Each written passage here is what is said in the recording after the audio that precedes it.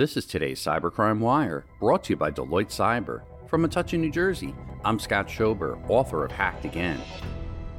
LastPass owner GoTo says hackers stole customers' backups, as reported by TechCrunch.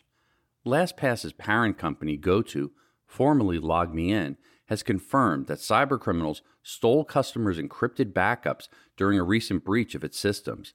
The company has 800,000 customers, including enterprises. The breach was first confirmed by LastPass on November 30th.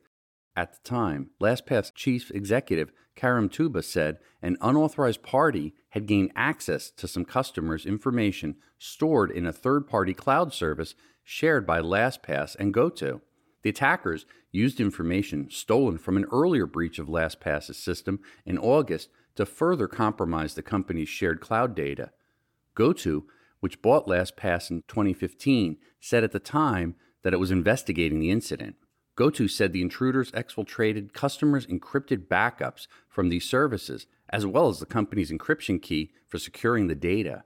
The affected information, which varies by product, may include account usernames, salted and hashed passwords, a portion of multi-factor authentication settings, as well as some product settings and licensing information, said GoTo CEO. Reporting for Cybercrime Radio, I'm Scott Schober, author of Hacked Again. New every weekday, the Cybercrime Wire is brought to you by Deloitte Cyber, a worldwide leader in cybersecurity consulting. To empower your clients with understanding and trust for a cyber-powered future, visit Deloitte.com/cyber. For more breaking news, visit cybercrimewire.com.